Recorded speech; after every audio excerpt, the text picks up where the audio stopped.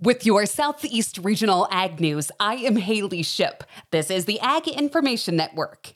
Late last week, Georgia Agriculture Commissioner Tyler Harper announced the Georgia Department of Agriculture has now a cooperative agreement with the USDA's Agricultural Marketing Service under the Resilient Food Systems Infrastructure Grant Program, in which they aim to strengthen Georgia's food supply chain. From Georgia Ag Commissioner Tyler Harper, he says the collaboration between the Georgia Department of Agriculture and USDA signifies a strong partnership that will support Georgia's small farms and food businesses through the RFSI grant.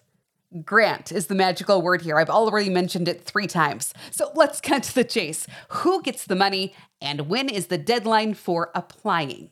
Well, the terms of the grant are that the money could be used to support a variety of initiatives aimed at improving the capacity and infrastructure involved in processing, storing, and distributing locally and regionally produced food.